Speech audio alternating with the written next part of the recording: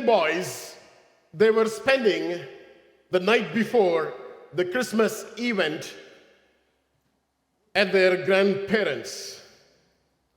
So as usual, before they went to bed, both the boys knelt down near the side of the bed, and the younger one started praying at the top of his lungs. He was just yelling and in prayer. And this is what he was praying, the younger boy. He prayed, God, I pray for a new bicycle. And he said, God, I pray for a new Nintendo. And he said, God, I pray for a mini drone. And his older brother, who is kneeling down next to him, he just leaned over and he nudged, with his elbow probably, and said this to the younger brother, why are you shouting your prayer? God isn't deaf. And the little brother replied, not God, but my grandma is. Christmas is understood by this current generation as gifts and fun and having a good time to play together with other kids because it's holiday season. Today, the commercialized, religionized, as well as the spiritualized Christmas that we see was not the original Christmas. The original Christmas, in fact, really shook the foundations of the entire universe. The Christmas that today we see, it's modernized, it's altered, it is marred, and that's nothing to do with the birth of Lord Jesus Christ. But the original Christmas really shook the foundations of the universe. The original Christmas impacted the spiritual realm, it impacted the heavenly realm, it impacted the earthly kingdoms, and even the ordinary people like you and me. Tremendous impact. And I was reading about the impact of today's Christmas in one of the blogs from UK. Every year, Christmas makes tremendous amount of adverse impact in terms of environment, in terms of food wastage, in terms of wasting electricity, travel, release of toxic carcinogens and carbon dioxide, carbon monoxide, and various other things, landfills and ocean fills and all those things. That's how Christmas impacts the world. If you can put the next slide. In UK alone, you can just come along with me over these numbers. More than 100 million rubbish in UK, right? Trash bags. Rubbish bags are thrown into either as a landfill or as an ocean fill during the Christmas period that weigh around 10,000 tons of trash bags are thrown into the landfills in UK alone. In UK alone, 64 million pounds of food is wasted during Christmas. That's more than 100 million Canadian dollars or 80 million US dollars is wasted at the time of Christmas. That's 7 million tons of food in UK alone. This includes 2 million turkeys are thrown away as a waste, 5 million Christmas puddings, and as many as 74 million mince pies are thrown as a waste. And how to recycle these wastages? In order to recycle these wastages into energy, that much energy is required to recycle these wastages that could power an average UK home for 57 long years. That much energy is wasted into recycling these food wastages. Each year in the UK, they say we use 227,000 miles of wrapping papers to wrap the gifts. That's equivalent to 50,000 trees being cut down. See the amount of impact the Christmas is making in today's world. If that is the statistics in UK, can you imagine the wastage in the US? 5 times more populated than UK. Can you imagine the wastage in Canada, in other countries? How much wastage is getting into landfills and ocean fills, and in terms of recycling activities during Christmas. Even in our houses, we see things are getting piled up Christmas after Christmas. So much of rubbish is piled up in terms of Christmas cards. We want to preserve the Christmas cards. For what? Are you with me? You look like as if your house is totally clean. You don't have the previous junk from the previous Christmas. And bow ties, right? Ornaments, needles of the Christmas trees lying here and there. And we don't want to throw the old Christmas tree. We still keep the smaller Christmas tree, because when our child is growing up, we want to just use that Christmas tree. And we still have the bigger Christmas tree. We don't use Christmas trees, right? We are Pentecostals. We don't put Christmas trees. You do? No? Yes? Yes? Okay. How much is the amount of wastage that we make during the season? That's the impact that Christmas is making in today's world. When we drive around the streets, don't you see the amount of wastages in terms of electricity? How many hours each day? How many bulbs? How many wattage of electricity? I mean, you may say that it's all good. Lighting is good. Light is always good. But I want you to consider the wastage that Christmas makes to this world. But the original Christmas was not that we see today. The original Christmas was the epicenter of hope that shook the foundations of the entire universe. So this morning I'm glad to introduce a short sermon series called, if you can put the next slide, The Epicenter of Hope. Can you say that with me? The Epicenter of Hope, a Christmas that shook the foundations. Today I just want to give a little introduction for this 3 weeks or 4 weeks sermon series. If you can put the next slide, these are the 3 objectives of this sermon series. Number 1, can you read it with me? To understand the impact Christmas made when Christ was born. Number 2, to keep Christ as the epicenter of hope when our faith is shaken. Number 3, to propagate the original impact of Christmas to today's world. I'm very clear about this objective. What is number 1? Number 1 is what? Number 2? Number 3?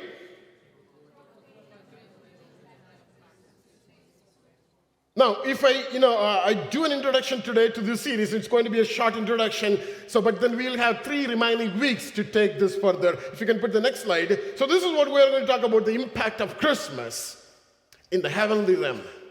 The impact of Christmas over the earthly kingdom.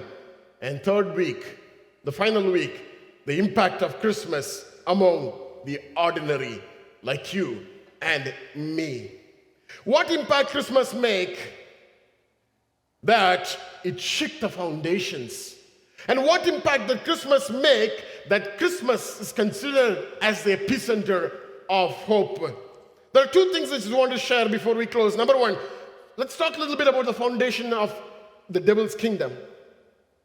Even though the devil was created to be a beautiful angel of God, and he was given a great responsibility top of the angelic host, and when he fell in sin, he had to leave his heavenly abode, not voluntarily, but he was pushed down to the earth, to the lower levels. And Bible says in Revelation, we'll not go there, Revelation chapter 12, verses 4 and 9, Bible says, you need to come with me very closely. Bible says that he pulled down 1/3 of the heavenly hosts along with him. And those are the gods and goddesses we see in the street corners in different countries today. Many of the angels, they were pulled down by Lucifer, is set up there so that people go and then worship. He is still powerful because God has not given the grace and the power and the anointing that he has given to him.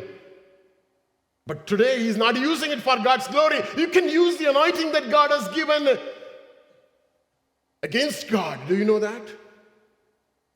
You can use the anointing that God has given you today to bring down God's kingdom and to build the devil's kingdom. So we need to be careful.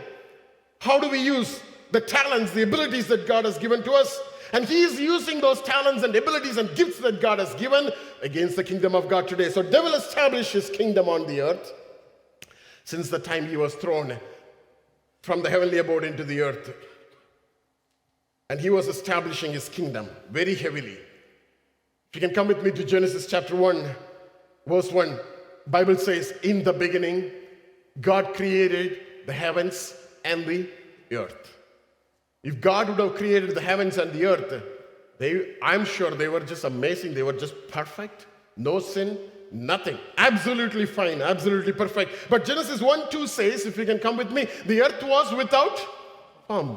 God wouldn't create an earth without form and void. God wouldn't create an earth with void and darkness. God wouldn't create darkness over the face of the deep. And the Spirit of God was just hovering over the face of the water. So between Genesis chapter 1 and Genesis chapter 2 was the reign of the demonic kingdom on the face of this earth. And in Genesis chapter 1 verse 2, in fact chapter 1 and chapter 2, God had to recreate everything. God had to recreate everything because devil destroyed everything. And now God is in the business of recreating everything. God recreated everything. And devil again came and he deceived Adam and Eve. And he altered God's plan. He's a powerful guy. He's around today. He's around today. He's working in your life and in my life to take us away from God if we are not careful enough. And devil came to Adam and Eve and he altered the plan of God for mankind. And God, seated on the throne in the heavenly realm, turned aside and looked at his son Jesus. And that very single look involved death in it. That very single look involved bloodshed of his own son in it. And when he looked son Jesus nodded his head and said, yes, I'm willing. I'm willing. Then God pronounced the scriptures, the very first prophecy of the coming of the Lord Jesus Christ into the world. We read in Genesis chapter 3 verse 15. Can you read with me? Genesis chapter 3 verse 15. And I will, go ahead and read out loud.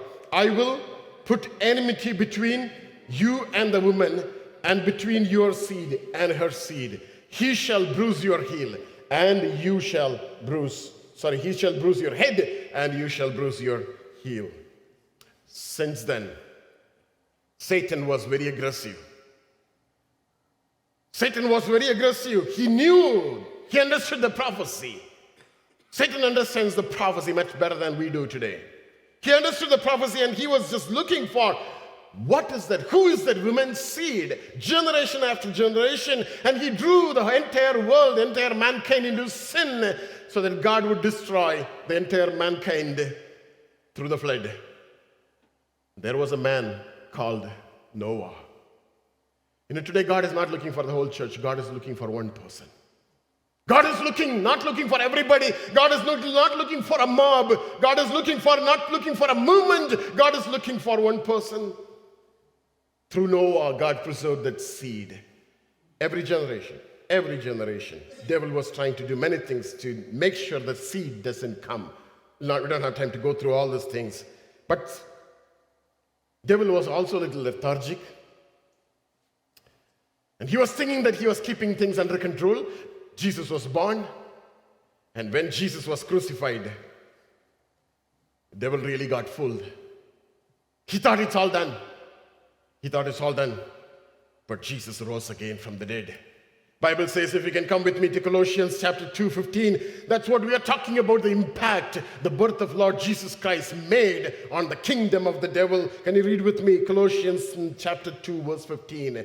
Having disarmed principalities and powers, Jesus made a public spectacle of them. Them includes the spiritual forces that were working against the kingdom of God.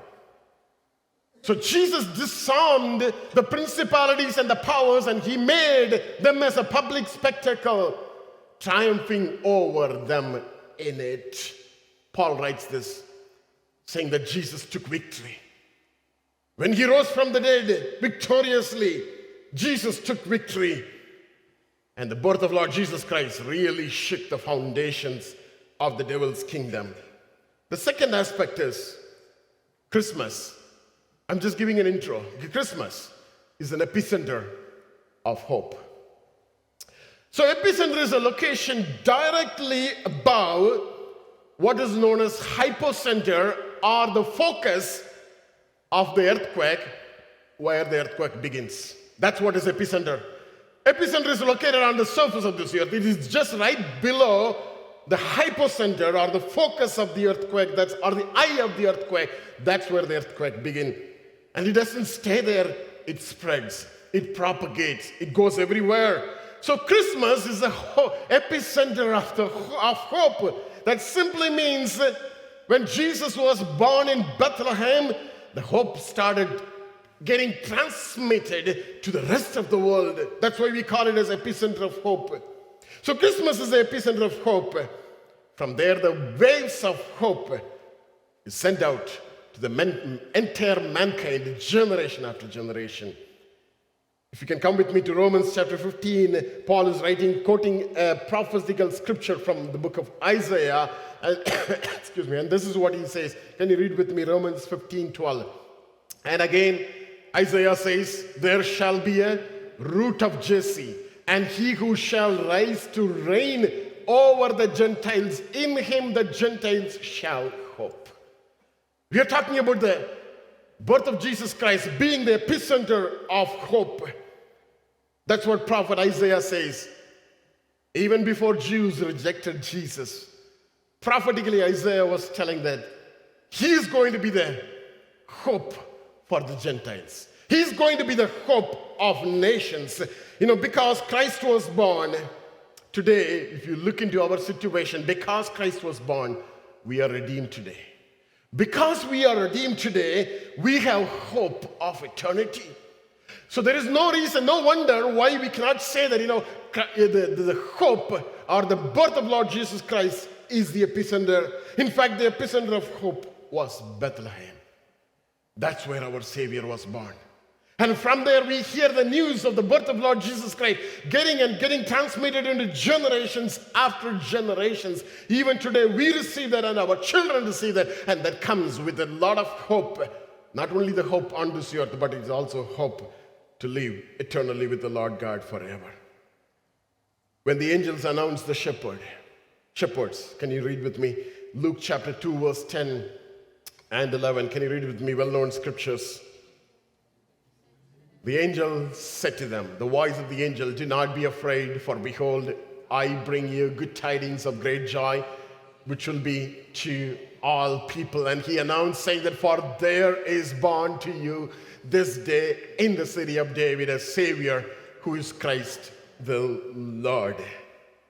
The waves of hope from the voice of the angels getting transmitted to the rest of the world, but at the same time shaking the kingdom of devil, shaking the kingdom of the earthly kings, and also giving hope to the ordinary people like you and me. So this morning the message is that Jesus was born, and because he came down from heaven, we have hope that we will be with him one day. So in the coming weeks, we are going to talk a couple of things, and today we are going to conclude. This is what, if you can put the next slide, this is what we are going to talk about in the coming days. How the birth of Lord Jesus Christ shook the devil's kingdom. How the birth of Lord Jesus Christ shook the earthly kingdom, and how birth of Jesus Christ impacted or still impacting the ordinary people like you and me. Shall we all arise this morning?